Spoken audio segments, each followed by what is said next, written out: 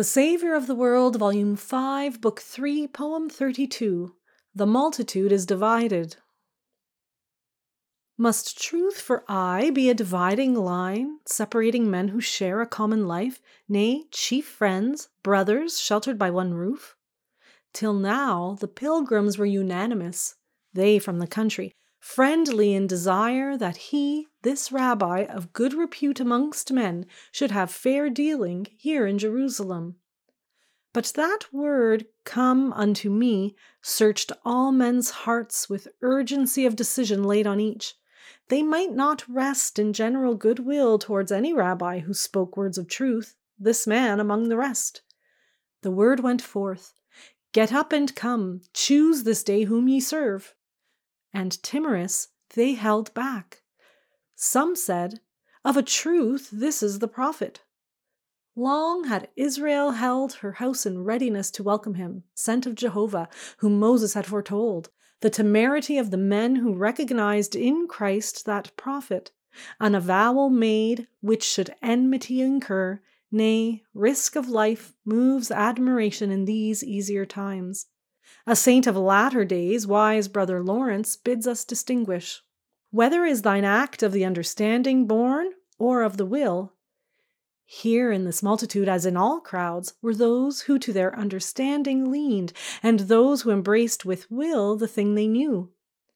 The first, due weighing evidence aloud.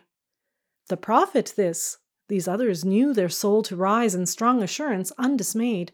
With solemn tones confess they, "This is Christ." The multitude divide on that bold word. On that side, those who would have light from without. On this, those who by its light inherent know the truth when they see it. These arise and come. Conviction of the mind is bitter sure. Vindictiveness is born of certainty. Well, so it may be. How otherwise should men fight for that truth which to matter appertains, and hand on science to the race to come? But science is of the senses ascertained, and there be realms where these no more convince. Certainties to be neither seen nor touched or judged by any signs men may perceive. The man who knows on evidence is wroth. In sudden hate he turns on the thing put forth with claims he is incompetent to weigh. So through 1,000 years the church has fared. So that day suffered Jesus at their hands. Those men who judged by evidence alone. The amazing word has fallen in that crowd. "If any thirst, come unto me and drink." One more hard saying, powerful to divide chief friends, one family, a man's own heart. And lo, some of them would have taken him. Those who would fain be sure demanded proof, bitterly angry. How could that be true which by every sign they knew a witless lie? They would have taken him, the very men who had hung on his words but now. There stood the Lord, and none stretched hand to take, none rudely touched. Did a screen ineffable, not seen of them, hedge round the Christ from sacrilegious touch until his time was come? This is the Christ, reiterated they who knew by signs infallible.